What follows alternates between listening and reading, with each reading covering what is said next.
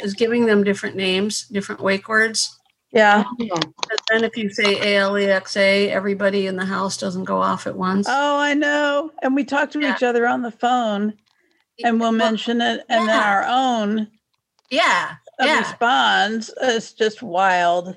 So, well, anyway, I'm Mary Hyland. Introduce yourself. I live in Columbus, Ohio, and boy, I've had some hard acts to follow here. I had a very humble beginning with my writing. I wrote a few pieces for Dialogue magazine 100 years ago, and then my I think that the one that I have been most proud of was my article in Redbook. That was in 1974. And that was about being a blind mother. And it's good to have a mentor in your life, someone who kicks you in the pants and says, you're a good writer. You should write. You should send in an article to such and such a magazine. And that's what happened, is that my Aunt Lynn was my mentor. Well, then many years went by, and I wrote, after I retired, I did a lot of writing in my job, which was director of volunteers, newsletters and stuff like that. And I wrote a memoir after my mother passed away. I helped move her. Well, I was her advocate and the main person in getting her moved from Southern Indiana to Columbus, Ohio, to an assisted living situation. And she was 94 at the time, and she basically went kicking and screaming. But we, with the help of my daughter and my son, but mostly my daughter, we got her there. And so I wrote a book about the adjustments that we both had to make and the lessons that my daughter and I learned from that experience. And it's called The Bumpy Road to Assisted Living, and it is on Bard.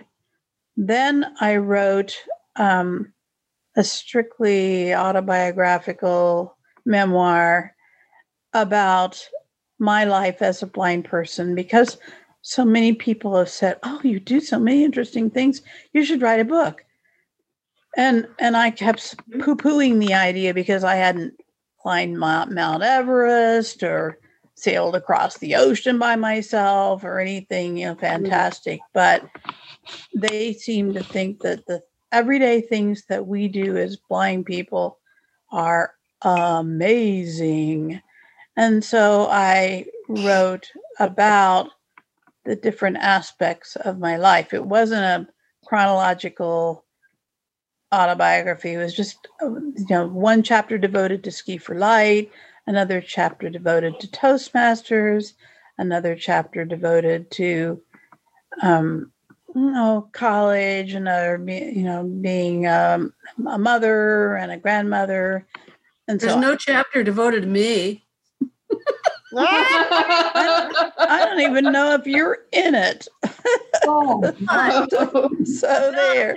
Actually, it's one reference, and it's kind of disparaging. So, my gosh! Oh, you'll have to point that out to me, and I apologize. I'll apologize now for whatever. All right, it was. I'm over it. Oh, good. No, obviously you're not, since you remember it and I don't. But anyway, I can't remember what it was, if that helps. What was it? I don't remember.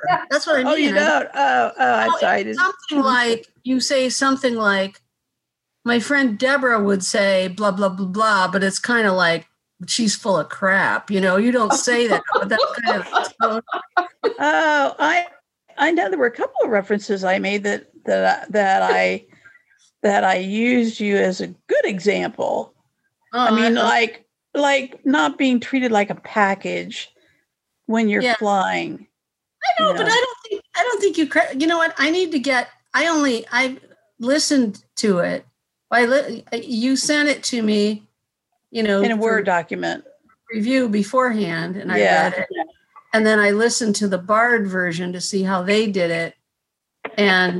But I need like a text so I can search it and say, hey, look at this. What do you mean by this? I know, but actually Bard didn't do that one. That's the one that I'm having trouble getting on Bard. But it was Kindle. It was Kindle. Alexa read it to me. Oh, yeah, right. Mm-hmm. That was how I read it. Okay. Yeah. So all right. Okay, we'll stop. You guys know we've been friends a long time. The last thing that I got published was in an online magazine newsletter. I don't know exactly what it's called. What the category is called Next Avenue. And they put out a call for people to write about their lives, people over 50 who apparently are considered elderly. And how their previous lives helped them deal with the pandemic. So, and it was supposed to be 500 words or less. So I did that, and I made it. So I was one of 12 out of hundreds of entries, as they said. So, and you read that to us last month, right? I did. Right. It was very nice. It was very nice. Yeah. So, yeah. Yeah. So, one thing that just came to me with Mary talking about that contest, in the early days, for me, it was so hard to find out about opportunities, contests, the guidelines. There are thousands and thousands of magazines. And I kind of figured out early on that magazines were going to be the best way to break in, to establish some credibility. But every magazine has its own voice. And so I would read the only magazines I could get my hands on in Braille. Actually, that was a whole other chapter in my life. I was in a lawsuit defending Playboy magazine in 1984, I think, because it was one of the magazines that I read to study the magazine market. And it was temporarily put on hold by the Braille production thereof due to a crazy politician who was from my own state, from your own city, Mary. But anyway, but who was that?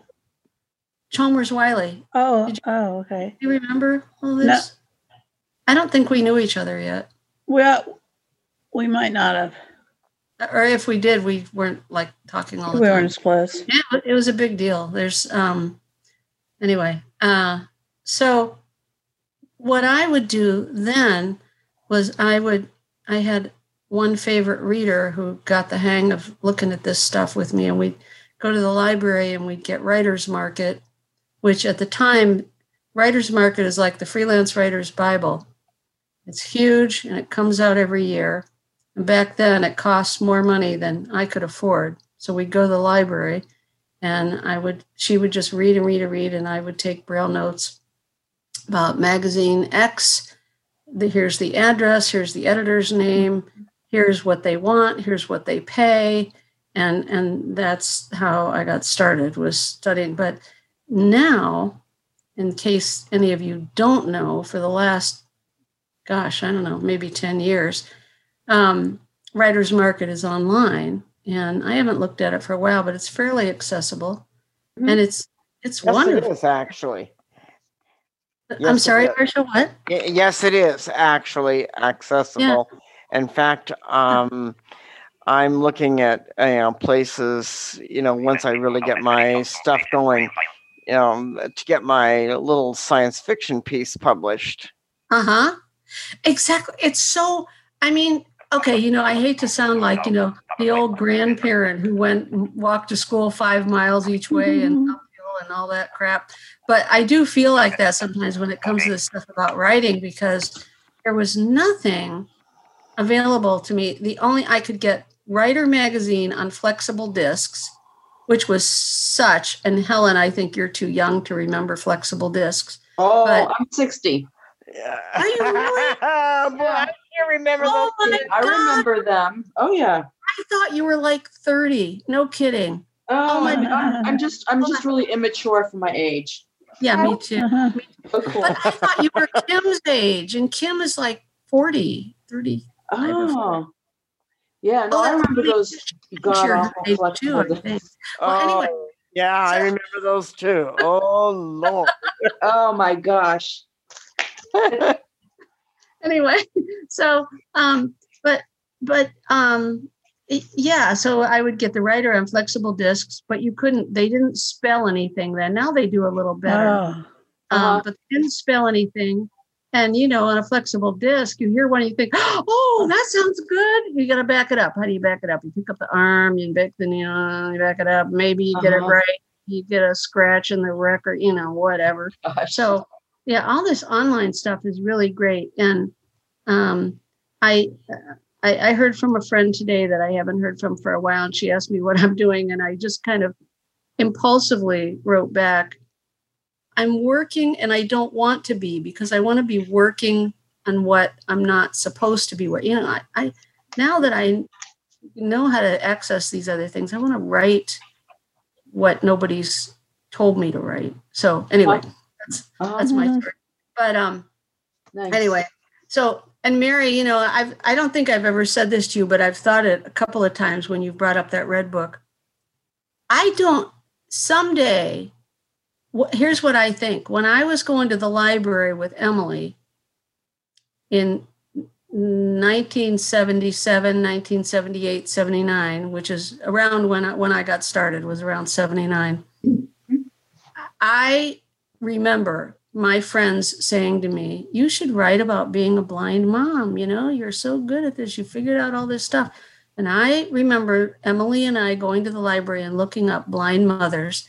And I bet we read your essay. I bet you did. Yeah. I don't remember it. And so what I'm thinking, and one of my big publications I was really proud of was an essay about being a blind mother when Caitlin was born that I got in Women's Day in 1990. So someday we should get together, get them both out, drink a whole lot of wine. Because our views might not be the same, is what I'm saying. It might be really funny. I know. Anyway, so Mary, did you bring anything tonight to read? I did not. So Marcia, you're like the star. I was going to read something and I can't get it to copy, so I can't read it. But that's not nice.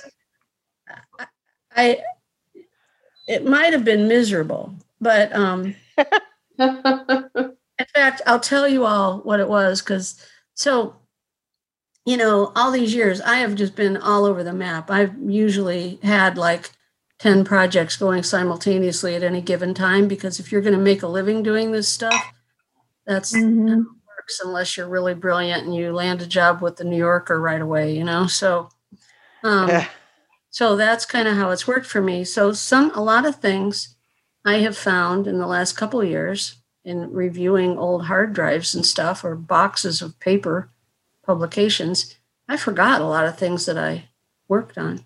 So, but one thing I didn't forget is 20 years ago, this woman who was deaf, first she contacted a guy at National Science Foundation and she wanted to collaborate with him. He wasn't a very good writer, so she bailed on him and asked him to recommend somebody else, and he recommended me. Her idea was, she did a proposal, she got an agent, she got a publisher. So this was a real opportunity. And the idea was to write a dual memoir with a blind person and a deaf person, that we would alternate chapters. And I today found the folder with my sample chapters and some of our email, and boy, it was heated. It was ugly.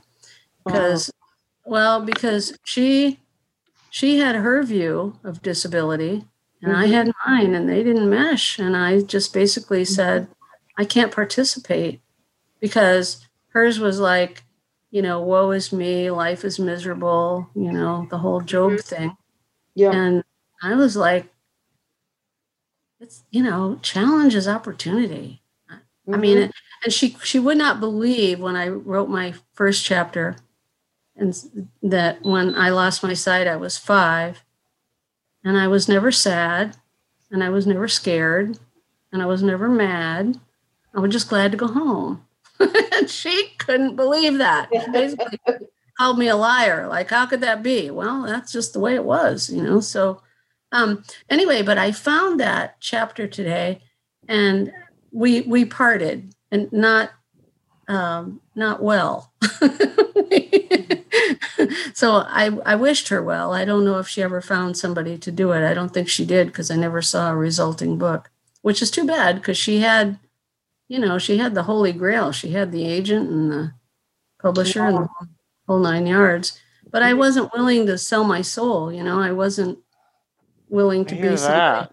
I wasn't to fit into her book.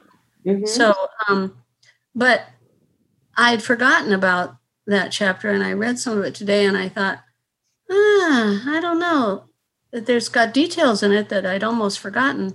But so next time I want to read some of it, because I really want some honest feedback. Maybe it's the wrong approach. That's the only time I've ever done anything that was like a memoir, was that chapter. And I don't know, it's maybe too, when I was reading it today, I thought, it's kind of boring. Blah, blah, blah. Oh, gosh. It might be boring to you, but to the general public, it might be good. I know, that's why I really great. And I want to hear, I'd like to hear your argument. I'd like to hear those letters. Oh, yeah, reading them today was painful. I just found part of it. Was it? It was painful because, she came and visited me too. And that was when I knew this isn't going to work, because you know what? Okay, so I think I know enough about each of you to know that you are not blind people in denial. You're blind people who know you're blind.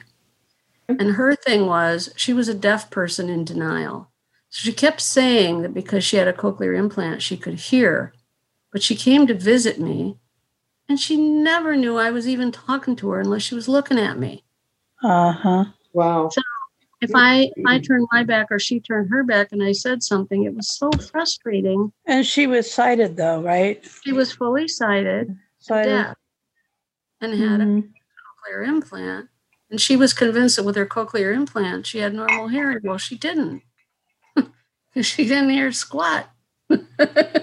So anyway, that's interesting. Okay. So, and then, how long? Can I ask, how long do our meetings last? Is there a particular timeline? say that again, Becky, because you're How long does this meeting last? Is there?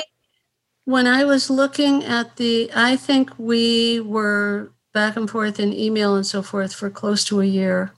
No, I'm asking. No, she means an hour. Right. Oh, yeah. We usually go for an hour. Sometimes we go over. There is nothing cast in stone, but we usually kind of cut it off after about an hour.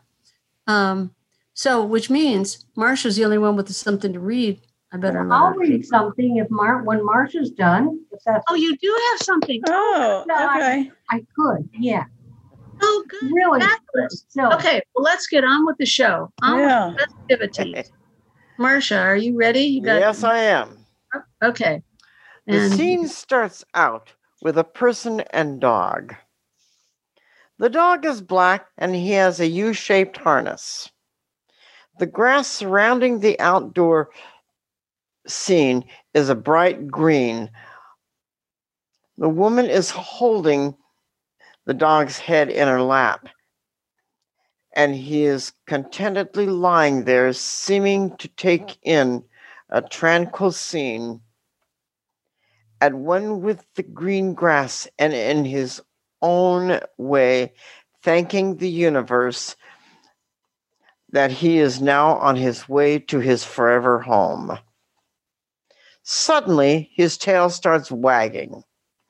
His ears are up at the tip, one ear being a jet black and the other one being a sort of light brown.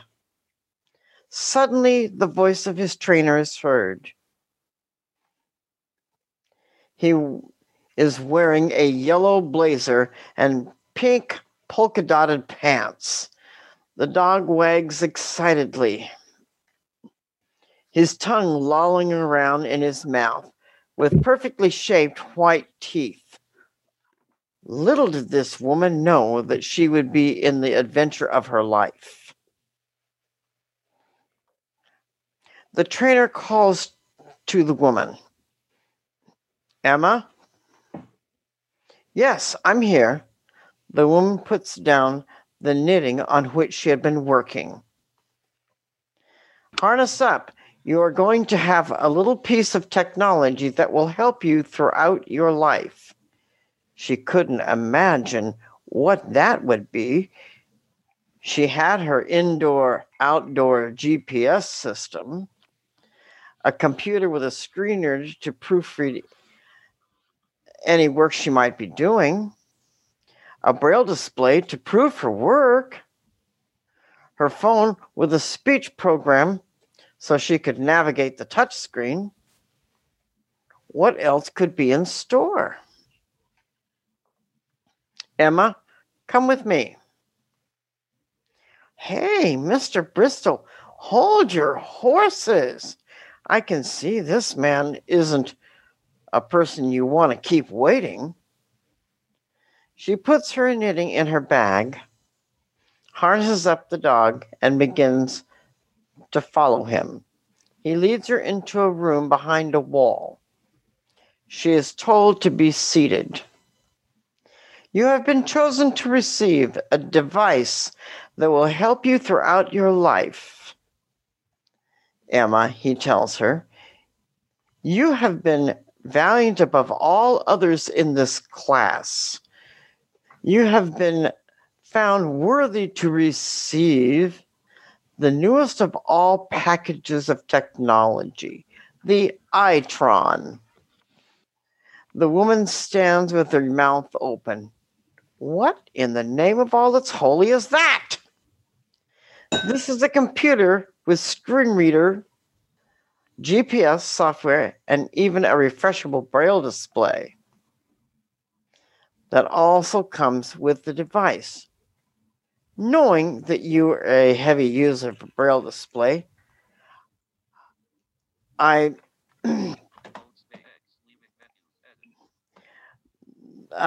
see. I'm trying to. I figured. See, what happens is I have to. Sometimes I have to maximize the stupid window before I can actually do anything here. It's okay. I'd throw that in for no extra cost because of your worthiness. She couldn't figure out what she had done to prove her worthiness to receive such a priceless gift. She cast about in her mind what she might have done. Was at that time I encouraged a fellow classmate who was discouraged? Did it happen when a first-time student had trouble understanding how to harness his dog? Was it the time I helped a young college student use her technology to get assignments done after the training day was over? Why, I do that in the normal course of things. That's just what I do. As if guessing what was going on in Emma's mind, he said, because you have done these things without thought of your own convenience, you are found worthy to receive this prized of all technical packages. What must I do to receive it? Come with me. Emma follows the trainer into another part of this room. A woman in white addresses her. Emma, Welcome to the elite society of those found valiant. Congratulations on this signal honor. Because of this, you will be assigned another valiant person who has received this technology. He will teach you how to use it effectively. You come from a long line of valiant souls found worthy, but the Itron was not yet available. You're privileged to be one of the first to receive it. In order to install the computer and software, you will have a procedure where this device's transmitter will be placed in the back of your mouth. It won't interfere with eating or speaking. You can then tap anywhere on your lips, cheeks, lips, or chin to bring up the various software programs. You will get documentation that will tell you where to find other apps that you might want to load into the Itron. You will be given light sedation while this is being implanted. After about 4 to 6 weeks in the convalescent unit, while you heal, you will be turned over to Ben, who will be your instructor and mentor. And that's the end of chapter 1. And to hear the next chapter, you get to come back. Ooh. Ooh. Concept. You've written the next chapter, though, right? Yes. Oh, good. Okay. I was going to say, well, if you haven't, in having a deadline is always good. So coming back to us. So, yeah. Well, what do you all think? Well, I never would have imagined that something that she, when the instructor said she'd get something technological and wonderful, I kept thinking, how did that happen? Was it from a donor? I don't mean donor as an organ donor. I mean donor as in money. Yes. Benefit. Yeah. So that really got me wondering. And so I was intrigued by that part, by what happened.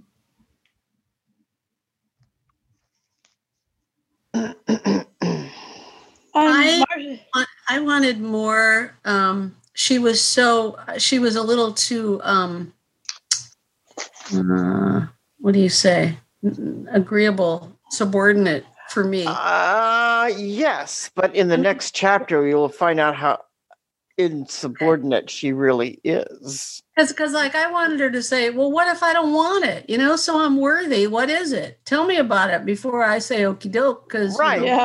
Open wide. The next chapter, you're going to find out how insubordinate, how lack of subordination she really has. Oh, good. This is just the first chapter, and it leads up to why she isn't as subordinate as you at first think.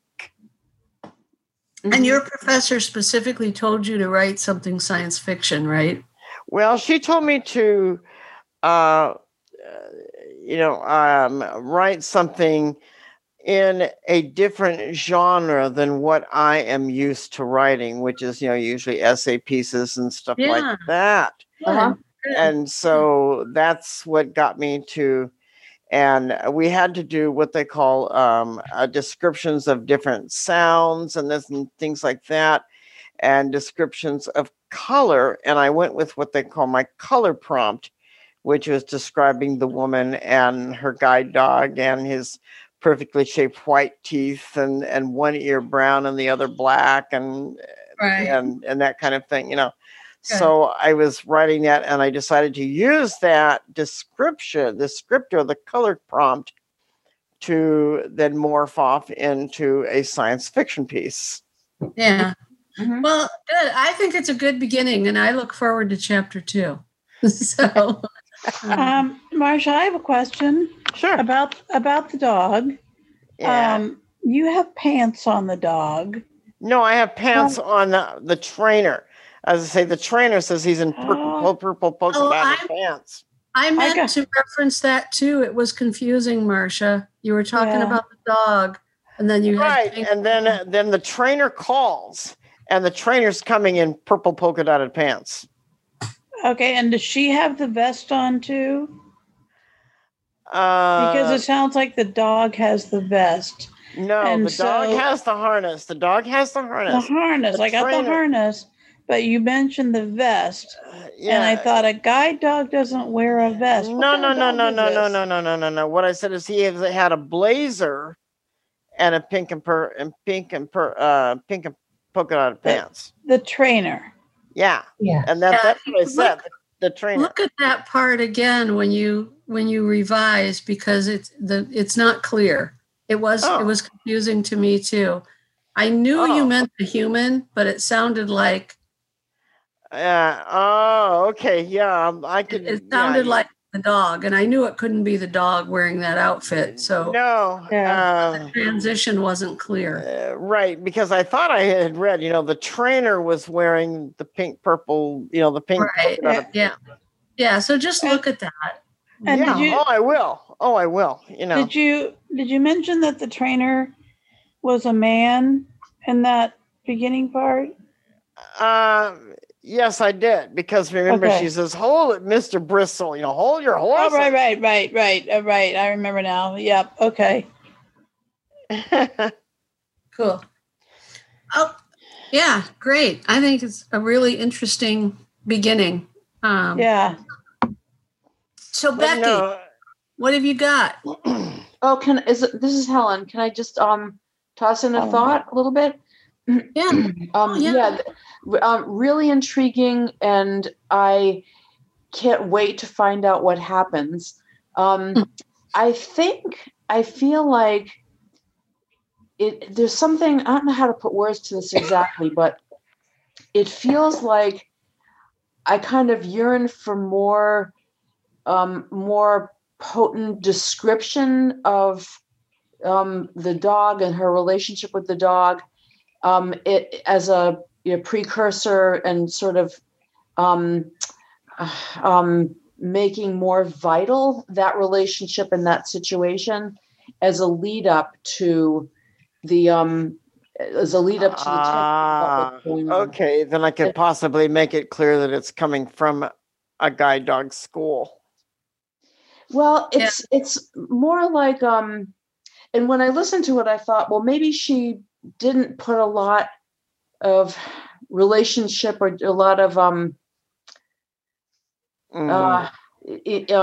content or like descriptive content on purpose in order for what happens next that we actually heard to become really heightened and excited. So I'm not saying that you should do this, but I'm just saying, because it could just be that the contrast works really well.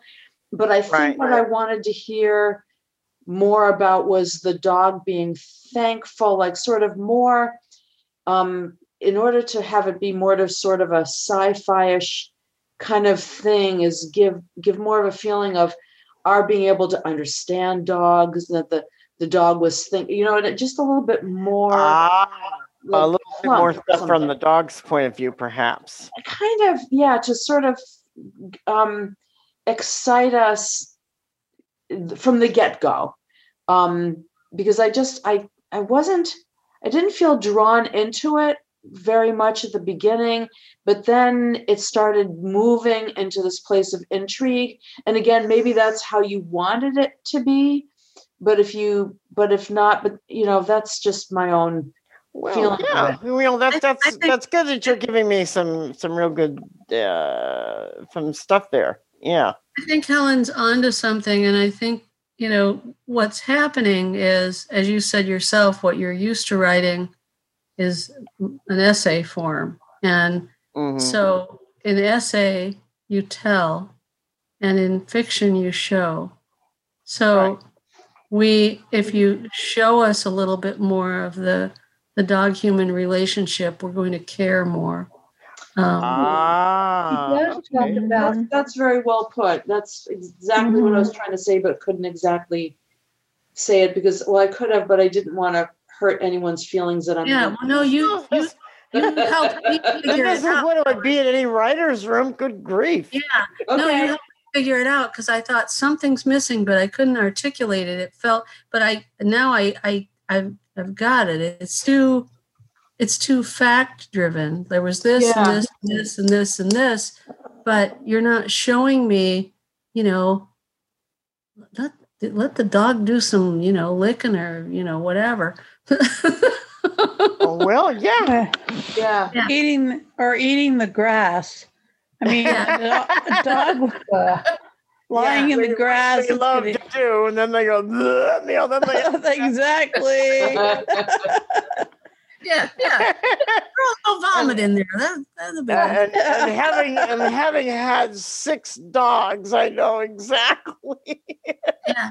Well, actually, I mean, there's something to that because think about it. Those of us who have been parents or dog owners know that when you really love, they can puke all over you and it's all right. So actually, that's kind of funny.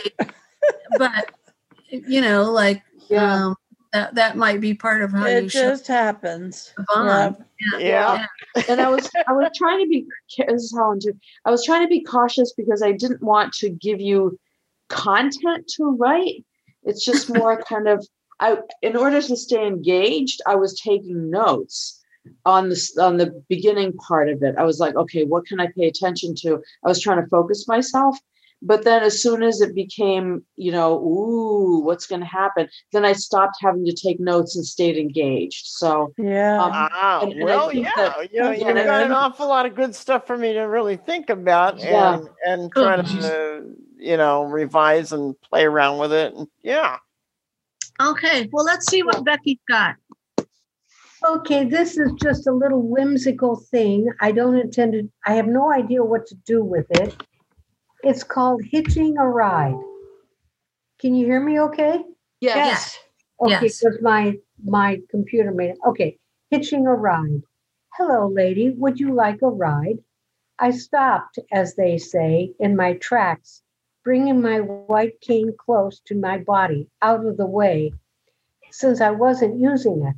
Oddly, the ball of it contacted something soft and big, and well connected to something tall and narrow and long, like a leg. But not a human leg. This being stood as tall as my shoulder. Maybe I'm going crazy. It smelled a bit animally, sort of horsey, but not overpowering, actually, if you'll believe me, like a horse which had just had a bath. Sorry to have startled you, a voice said in my head. You've really been concentrating, and I thought perhaps you'd like a break from walking. What? Who? Don't be afraid. Reach out and touch me. I reached out and touched soft fur, and beneath it I felt ribs, but not sticky outy ribs like on an animal that hadn't been fed for a long time. How long have you been here? Where did you come from? Surely my senses were getting dull. If some sort of animal as big as a horse could stand beside me for a while and I'd be totally clueless, what was happening to my echolocation skills? This could really be bad.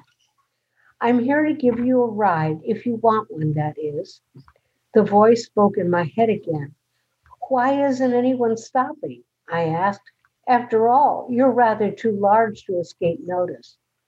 You didn't notice me, but I ought to have at least figured out that I wasn't out here alone on the sidewalk.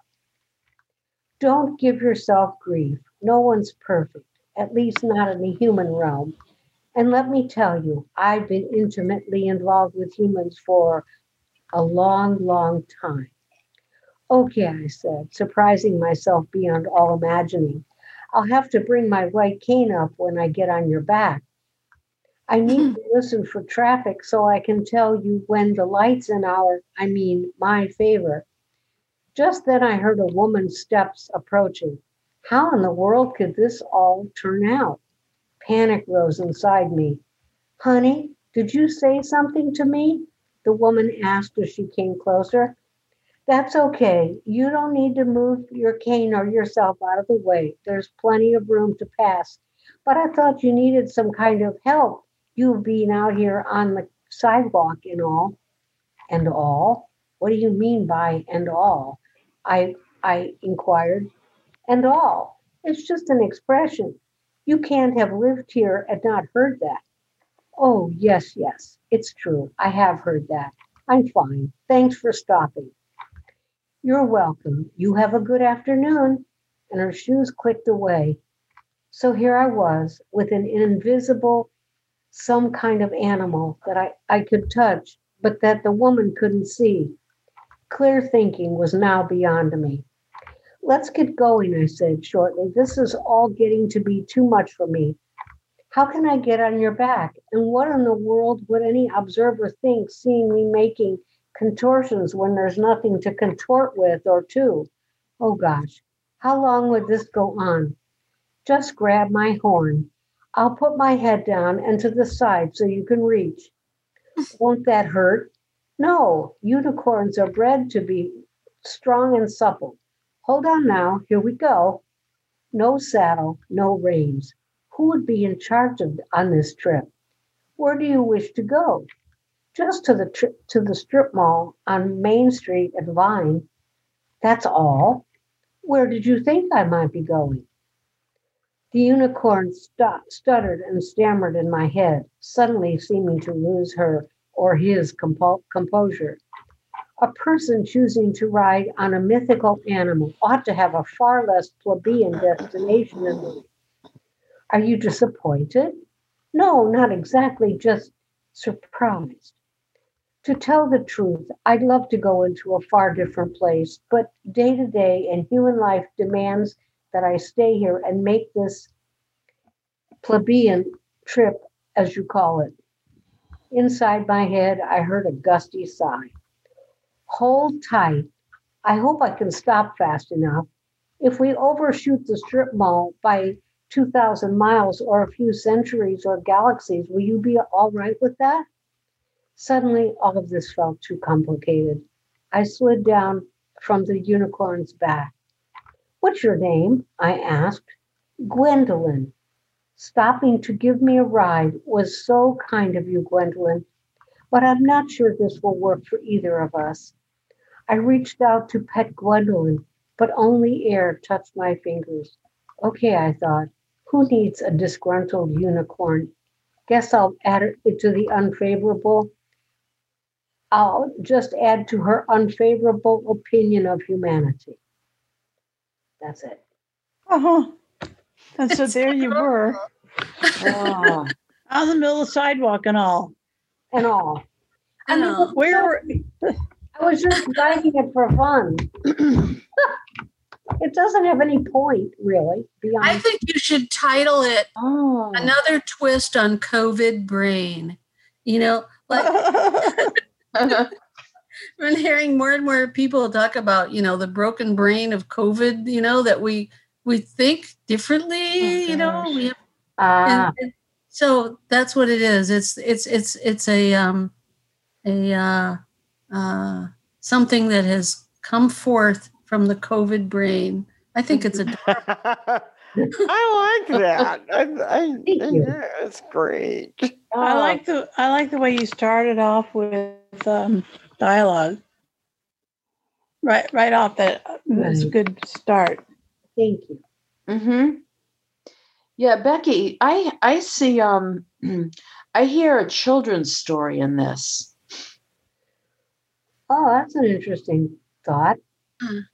It has some nice has a lot of nice interactions, being polite and grateful and asking, is this all right with you? Oh, and yeah. Taking some risks and not being sure what's going to happen. And I feel like this, could be a really rich children's story of some sort, whether illustrated or something. I think it'd be beautiful. And what's nice about it is, too, going along with that thinking, it does have that kind of feel to it, appropriate language for children. It's nice. And there, I've lamented my whole adult life that there is no acceptable, tolerable children's literature that features people with disabilities, particularly that features blind people. And it's so cool because the blindness is so incidental. Mhm.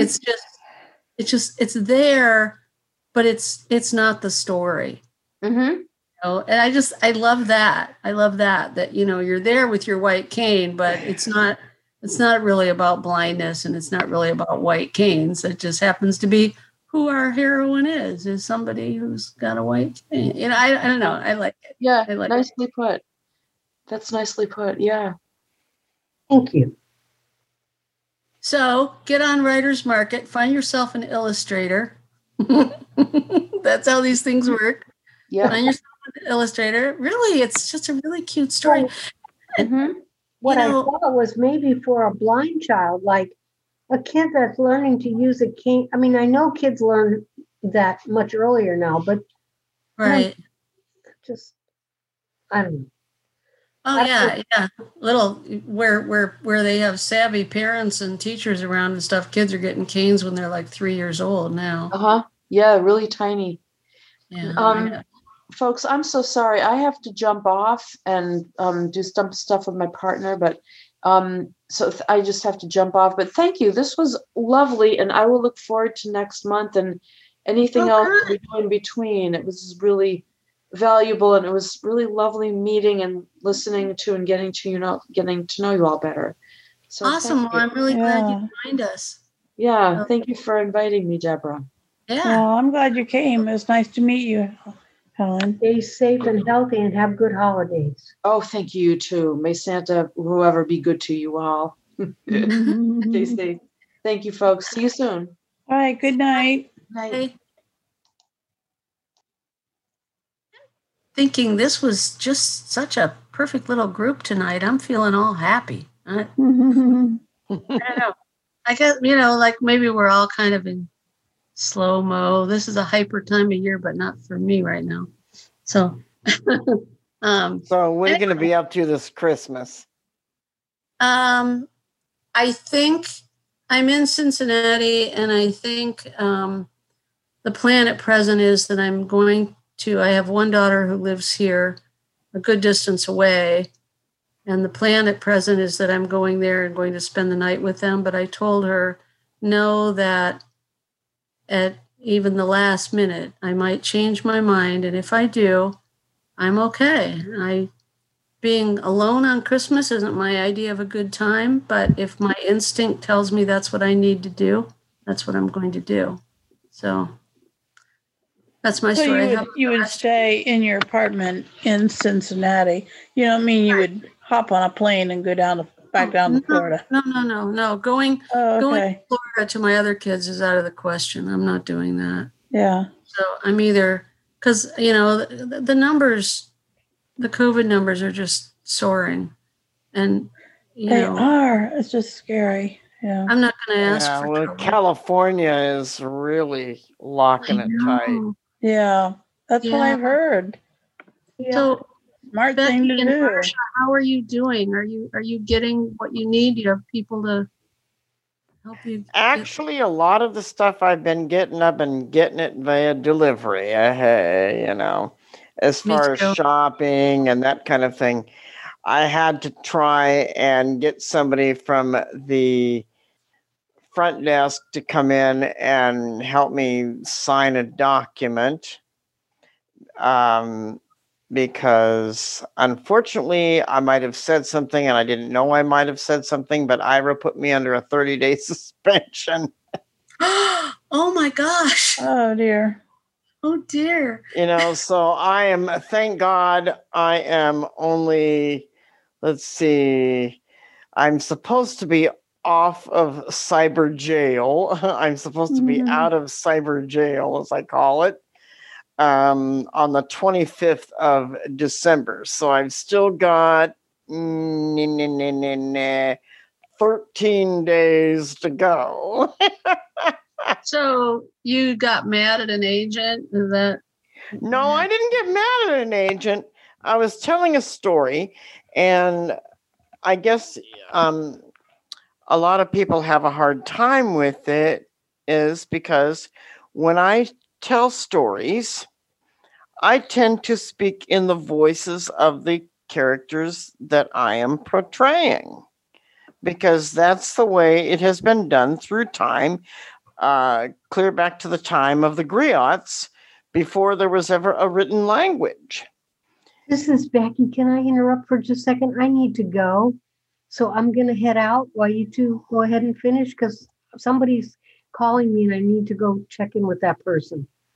Okay, Becky, I'm so glad you were here. I love your story. And yeah, so I hope you'll come back. Thank you. Merry Christmas, Happy New Year, whatever. Merry Christmas to you. Merry Christmas. So, Marcia, give us the short version because remember, this is being recorded. Right. Oh, I understand. Okay. Well, anyway, I tend to do things in the voice of the characters, and I guess I did that. And the lead analyst or the head of customer experience must have been listening to it and thought I was being racist when I really was not intending to be that at all. Oh, dear. Oh, yeah. Yeah, it's the time, all of us, that I get that. And unfortunately, I think erring on the side of super cautious is the right thing to do. That's what we all need to do right now. Yeah. There's, it's But then my feeling is, how on earth, part of storytelling as I see it, and I could be totally wrong here, but part of telling a story is to make that story authentic. And in many ways, in making something authentic, you do speak in the voices and patterns of the characters that you're talking about. Yeah. Well, part of it is you have to be mindful of your audience. For example, I was telling a friend about a story I heard on NPR the other night, which was just so wonderful. And Susan Stamberg, whom I adore, made a joke about, she was pronouncing a word one way and her partner said, pronounce it the other way. And she said, 2 Jews, 7 opinions. And it was hilarious. But I think she knew that it was in a context that she could say that and be understood. And, right. And I was repeating it to my friend who is not Jewish, but who's married to a woman who's Jewish. And he said, well, since you brought that up, let me tell you the only 2 Jewish jokes that I know how to tell that he had learned from his wife. And they were very funny, but the same kind of thing. You have to know your audience. And so when in the context of Ira, gosh, people are from all over the agent herself or the agent himself was laughing uproariously. Okay. But apparently when the customer experience person heard it, she didn't think it was funny. I don't know. You got all kinds of things to write stories about, Marcia. There you go. And so now I'm almost, thank God, it's only tomorrow will only be 12 more days in cyber jail. It's pretty funny that your day out is Christmas Day. That's kind of funny. Yeah. So there you go for a title. There won't be any customer care people around, so I can actually get reinstated. So I can see it now. My 30 days in cyber jail. That can be the title. Yeah. Or 12 more days. That might be my next essay. I don't know. I am going to end our recording if I can remember the keystroke. Maybe I don't.